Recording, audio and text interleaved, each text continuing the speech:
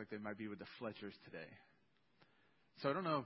I often look at our children's ministry and all of those that work with them, and I think, man, I would have wished I was a kid and got to be with all these great people that we have working with our children. All right, so I think I know it's too many to name. I don't want to even try, but I thank you all for all of you that work with our little ones. All right, a view from the wall, lessons on working together from Nehemiah. Is Bobby here today? No. Is he? Okay, Bobby might know the story already. It's the summer of 1904, and the World Fair. No, not because it's 1904. Not because it's 1904. I should have thought that through. Because of what happens at the World's Fair, okay? All right, so the World's Fair is in St. Louis. It was hot, really hot. People were searching for some way to cool off. And there's this buzz around the World Fair, right? Go find this vendor named Arnold, and he has just what you're looking for. He has something that he calls ice cream. That's why Bobby knows the story. All right. So, and the mile was insane. The line was insanely long. It seemed like miles long. People waited forever to get this ice cream that they heard about. But Arnold had a problem. He wasn't prepared for the huge rush on his ice cream, so he ran out of paper bowls to serve the ice cream in. Okay? Right next to him was another vendor named Ernest. Ernest was the pastry chef, and he was making a Persian wafer dessert. Ernest also had a problem, but his problem was way different. Nobody was buying his thing. Everybody was buying the ice cream. But Ernest saw that Arnold's problem was he was running out of paper bowls. Being smart, he figured out he could shape his wafer dessert, and he took it over to Arnold and said, look, I can help you out. You can help me out. You can put your ice cream in this, and we can keep selling. And hence, the ice cream cone was invented, right? Ice cream and cone, better together, right? So that sets the stage for a two-part series on working together. And then more specifically, as we get along, intergenerational ministry, all right? So the first part today, we're going to learn some lessons from Nehemiah. But since we're not going to make our way through the whole book of Nehemiah, I want to start with some background. All right, so here's the background. So the Jewish people had been captive in Babylon for 70 years. Then in 530 BC, Persia broke the armies of Babylon, and they released the Jewish remnant, encouraged them to return to Jerusalem. So at that time, something like 50,000 Israelites made their way back to Israel, and they attempted to immediately reconstruct the temple. But there was a lot of opposition, and they kind of abandoned their task when only the foundation had been built, right? So they didn't get that far, and they quit. A few years later, so the prophets Haggai and Zechariah came onto the scene and encouraged them to continue to build the temple, in which they did. It was about 20 years after they returned that happened, all right? 60 more years passed, and Ezra is in a leadership role of the remnant that's in Jerusalem. And although the temple had been rebuilt, the walls and the gates were still destroyed. So for about 90 years after the first Jews returned, the people of God lived in a city with no walls and gates. And that's a kind of a shameful thing at that time, right? Real cities, powerful cities had walls and gates. So at that point, it was just what they were used to. It was normal. It was just the way things were going to be. Or was it? It was until Nehemiah showed up. All right, so this is where we come to the book of Nehemiah. And the first part of Nehemiah has some fairly obvious things. But unfortunately, we usually need to be reminded of the most obvious things, right? That's why God repeats himself many times. And I'm like, all right, God, you already said that 100 times. Obviously, I need to hear it 100 times. Okay, so it might seem a little bit obvious, but just stay with me for a little bit, right? So we're going to do some background in Nehemiah. So number one, Nehemiah recognizes the problem. Duh. Of course you have to recognize the problem. So Nehemiah chapter 1, verse 3, they said to me, those who survived the exile and are back in the province are in great trouble and disgrace.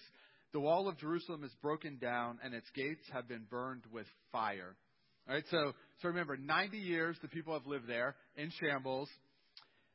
They knew the things that they weren't the way they were supposed to be, but my guess is that They had no idea how to fix it, how to do it, and they had no hope. Nehemiah was almost 1,000 miles away. He heard about the conditions. He immediately recognized the problem and recognized that something should and could be done about it. Why did he have hope? Because he knew the one that could do something about it. He recognized, this is number 2, he recognized that only God can reveal the solution. Right? So, verse 4, when I heard these things, I sat down and wept.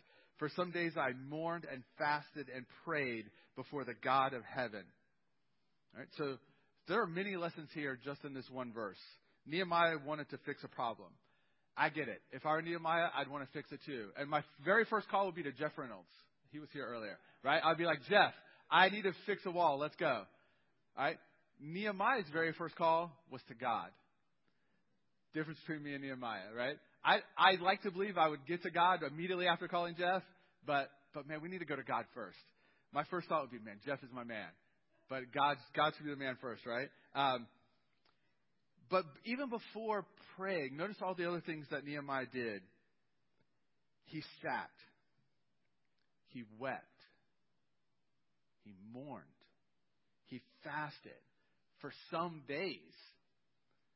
Man, that's hard because I'd be like, okay, God, let's go. Let's build this wall. For some days he sat. He mourned. He wept. All of us could learn from Nehemiah. Obviously, we need God's wisdom and his guidance. Proverbs 16:9 reminds us that in their hearts humans plan their course, but the Lord established their steps. Right? Number 3, he takes responsibility. So this is verses 6 and 7.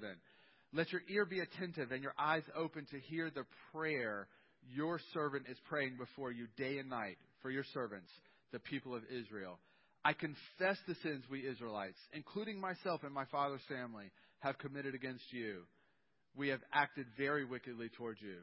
We have not obeyed the commands, decrees, and laws you gave your servant Moses. Responsibility. Most of you are probably thinking, this world could use a little bit more responsibility. I wish people would take responsibility for their actions. I'm there with you. But here's the kicker. When it comes to our sinful nature, all of us are guilty of not taking enough responsibility. Right? It's easy to point the finger at somebody else for taking more responsibility. But when it comes to our sinful nature and our broken relationship with God, all of us need to be more responsible for our own individual sin, actions, and consequences. Let's hear Nehemiah's words again. I confess the sins I have committed against you. We have not obeyed your commands. Right? All of us can say those words. As a church, we can say those words. We should say those words. We're guilty of those things, just like Nehemiah, his family, and that group, that remnant. You've probably heard of the Jesus film. Many stories have been documented about what happened when they took this film about Jesus around to the developing world. Here's one of the stories, and most of them are very similar to this, but a story about showing that film in a refugee camp in Mozambique. As the movie unfolds, the refugees are in awe of Jesus. And when he's arrested and beaten and crucified, they fall to their knees and they weep and they cry. And this lasted for a long time. So the crew, right, there's a whole crew there, and the counselors, they know this kind of thing happens. They come out to talk with the people. They just stop the movie and to come out to talk to them and to pray. And their testimony is that the Spirit of God was so strong that as a group, the crew and the counselors and the refugees together just continued the crying and the weeping and the identifying of their sins and just talking to God all together for another half an hour. Eventually, they finish the film, and the refugees don't know the story, right? See how God redeems the story, and Jesus is crucified but resurrects, and there's like a cheer, right? And this is a very common story of the Jesus film. But the point is that all together, even the crew and the counselors, all of them, they fall to their knees in front of the God that they see as perfect, recognizing that they're not. James uses a mirror as an example and says that the Bible, the Word of God, should be like a mirror to our soul, right? We look at a mirror and we see ourselves. When we look at the Bible, we should see our soul and see what might need to be fixed. So I've heard this illustration. I didn't create this illustration. I've heard it several times. But imagine you get all dressed up, for an event, and so you're dashing or beautiful, and you take one last look in the mirror to make sure everything is right. And right as you're giving yourself a smile and a wink, you notice there's a big hunk of broccoli stuck in your teeth. You're obviously going to get rid of it before you leave. Okay? Well, the Bible should be the same way. When we use the Bible to see our soul, we should be able to see the giant broccoli stuck in our teeth, and we should do something about it. It should be obvious. The broccoli is obvious in our teeth, the physical teeth. It's not always as obvious the spiritual broccoli, right? That we sometimes just overlook it or skip it because we don't want to deal with it, right? This is what James is telling us, right? It doesn't make any sense. We should be willing to use God's word as a mirror to our soul. Number 4, he acts. So this is chapter 2 now, verses 4 and 5. Then the king said to me, "What is it you want?" Then I prayed to the King of heaven, and I answered the king, "If it pleases the king, and if your servant has found favor in his sight, let him send me to the city in Judah where my ancestors are buried so that I can rebuild it." Notice that he prays one more time.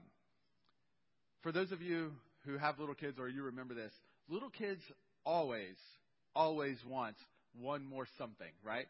One more turn, one more song, one more cookie, one more story, one more something. It's always one more something. But how about one more prayer? Right? One more prayer would be nice. One more time, just talk to God. But then here's the next lesson. But once God has spoken, it's time to act. Have you guys heard the phrase, let me get this right, paralysis by analysis? Yeah, there's a time to act, right? Maybe we need to talk to God one more time, but once God has spoken, we need to act. God will absolutely, positively, without a doubt, do his part. But the question is, are we going to do ours? All right, so not only did Nehemiah put his faith into action, but man, he was bold. So this is chapter 2, verses 7 and 8. I also said to him, "If it pleases the king, may I have letters to the governors of Trans-Euphrates so that they will provide me safe conduct until I arrive in Judah. And may I have a letter to Asaph, keeper of the royal park, so he will give me timber to make beams for the gates of the citadel by the temple, and for the city wall, and for the residence I will occupy. And because the gracious hand of my God was on me, the king granted my request." Right? He prays. He takes responsibility. He takes action. He's bold. Here's what sets Nehemiah apart. He not only saw how things were, he saw how things could be. He saw through a different set of eyes, right? He didn't see things through his human, sinful eyes. He saw things through God's eyes. He recognized that not only is God the creator, but he's the recreator. I told you you'd see that again for you youth group people. Nehemiah came with the full authority of the Persian king and government behind him. As Christians, we come with the full authority of the God of heaven and earth behind us. We can proceed with full and complete confidence that God will act on our behalf. Nehemiah did that, but here's the question again, right? Are we going to act like we believe that? So all that's really good stuff, right? But we haven't even gotten to the real point of today's message yet. And that was just background to get us to working together. All right. So under working together, if you're following your notes, now this is number 1. So we're definitely going to take action, but we need to do it together. Okay, so Nehemiah chapter 3, we're not going to read that. It is a long list of people doing the work. But feel free to read it this week, but that's what you'll find. It just identifies all the people, the work they're doing, where they're doing it. So they started building. Verse 5, and it's everybody. Everybody builds, okay? The merchant, the priest, the leaders, the families, the moms, the dads, the kids. Everybody builds. Verse 5 says there's one group of nobles that don't. They're the outlier. Everybody else, they go on the wall and they build. And you might remember what they did. That wall was something like 2.5 miles long, 10 feet wide, and over 30 feet tall, and they rebuilt it in 52 days. Right? That's a heck of an accomplishment. So this reminds us of an important New Testament principle. Everyone, from the smallest to the tallest, from the youngest to the oldest, is responsible for the ministry of the church. 1 Corinthians 12:27. Now you are the body of Christ, and each one of you is a part of it. Remember this prayer from Jesus. This is from John 17. My prayer is not for them alone. I pray also for those who will believe in me through their message, that all of them may be one, Father, just as you are in me and I am in you. May they also be in us, so that the world may believe that you have sent me.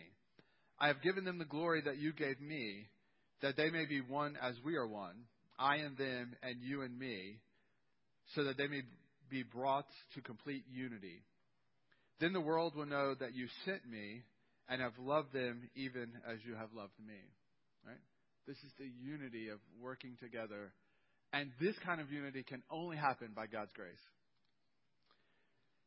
A few weeks ago, this is number 2. A few weeks ago, Pastor Ed used the phrase, bloom where you are planted. So I thought I would use it again.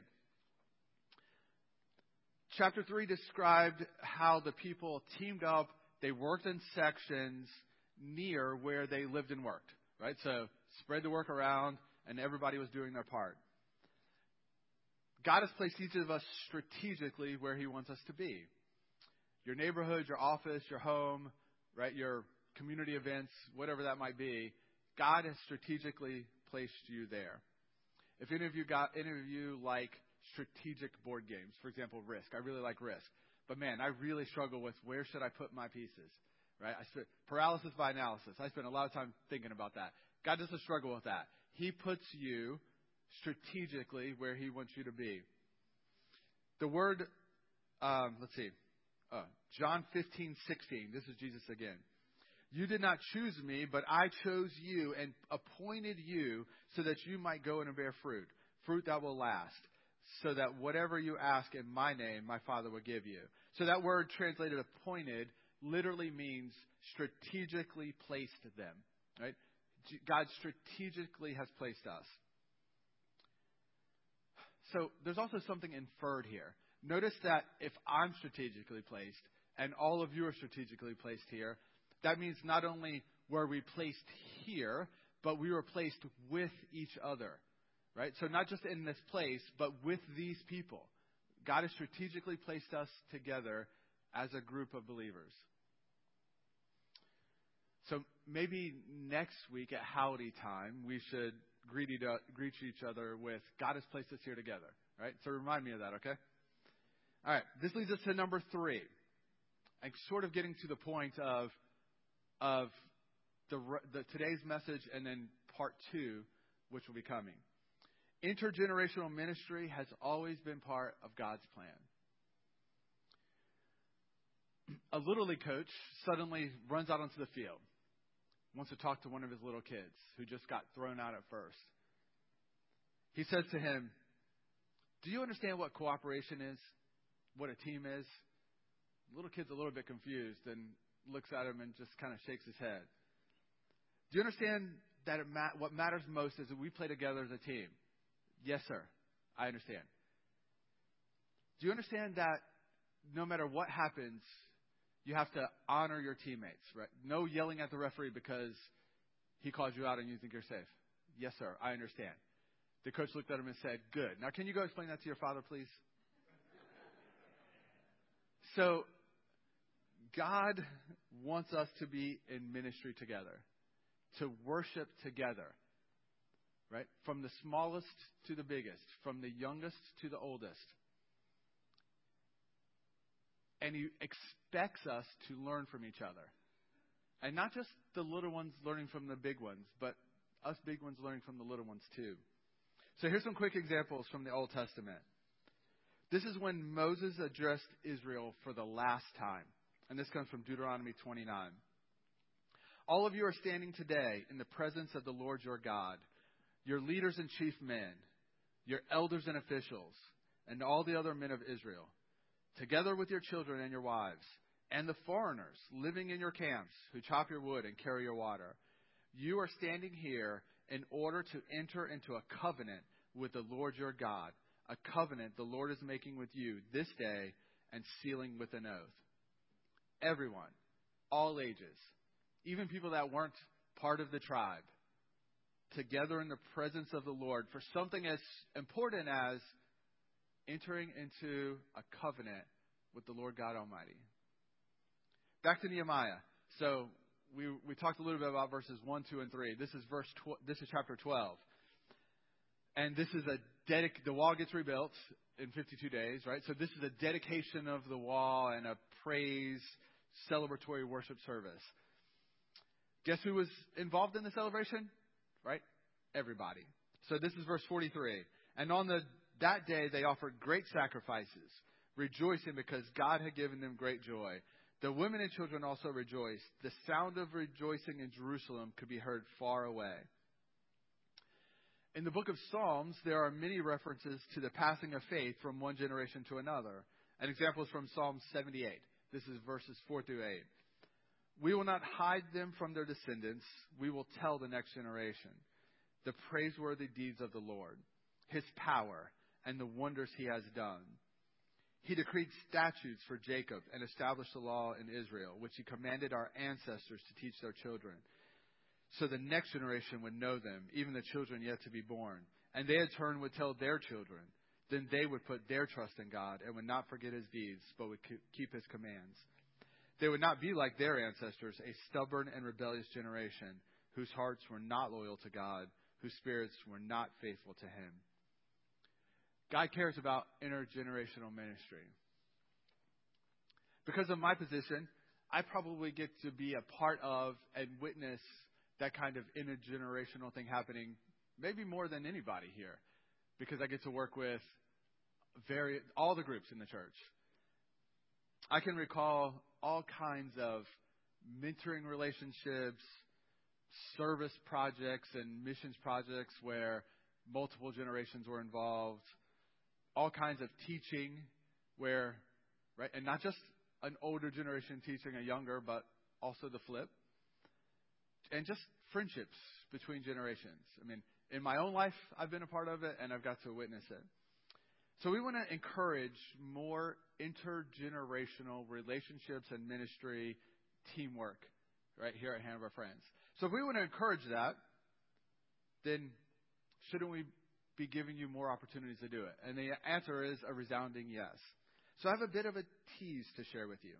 So this is only part one of a two-part series on intergenerational ministry. The second part won't be next week. It'll be on Sunday, February 19th. Today's message was a view from the wall. That message will be a view from heaven on intergenerational ministry. On that day, we'll also be introducing a new ministry. And this will be a real opportunity for intergenerational ministry. If we're going to talk about it, we should do it, right? So we're going to give you this opportunity. Also on that day, so usually our potluck lunch after service is on the second Sunday of the month. In February, it's going to be on the third Sunday. It's going to be on that Sunday, February 19th. And that potluck will be a little bit different. We're going to call it cross-cultural cuisine. All right? You can thank Laura for that name. Cross-cultural. So what I would like you to do is when you're preparing whatever you're going to bring, if you could put a cross-cultural twist on it so we can kind of celebrate cross-cultural things that day. So there's all the teases you get. February 19th, we'll continue this message and we will introduce another opportunity for us to really be a part of intergenerational ministry. All right, let's pray. Father God, what better way to pray now than Jesus' own words? May we be one, just as Jesus is one with you.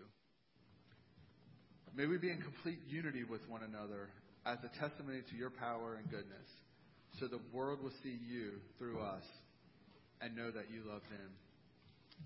And Lord, I pray that we would look for opportunities to have relationship with, to serve with, to be ministry with people of another generation. We have many gifts to offer each other, and we have many things to learn from each other. So, Lord, knowing that it was important to you, I prayed that it would be important to us. So guide us and lead us and help us to honor you with intergenerational ministry. In Jesus' name we pray. Amen.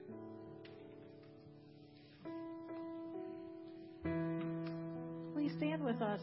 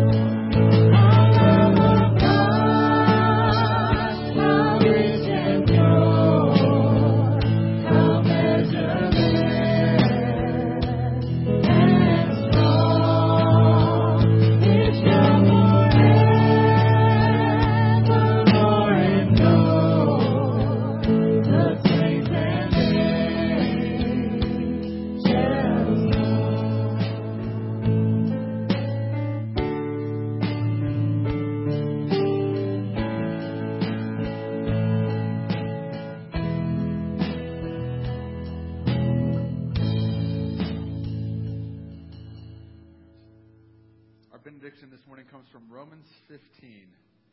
May the God who gives endurance and encouragement give you a spirit of unity among yourselves as you follow Christ Jesus, so that with one heart and mouth you may glorify the God and Father of our Lord Jesus Christ. Amen.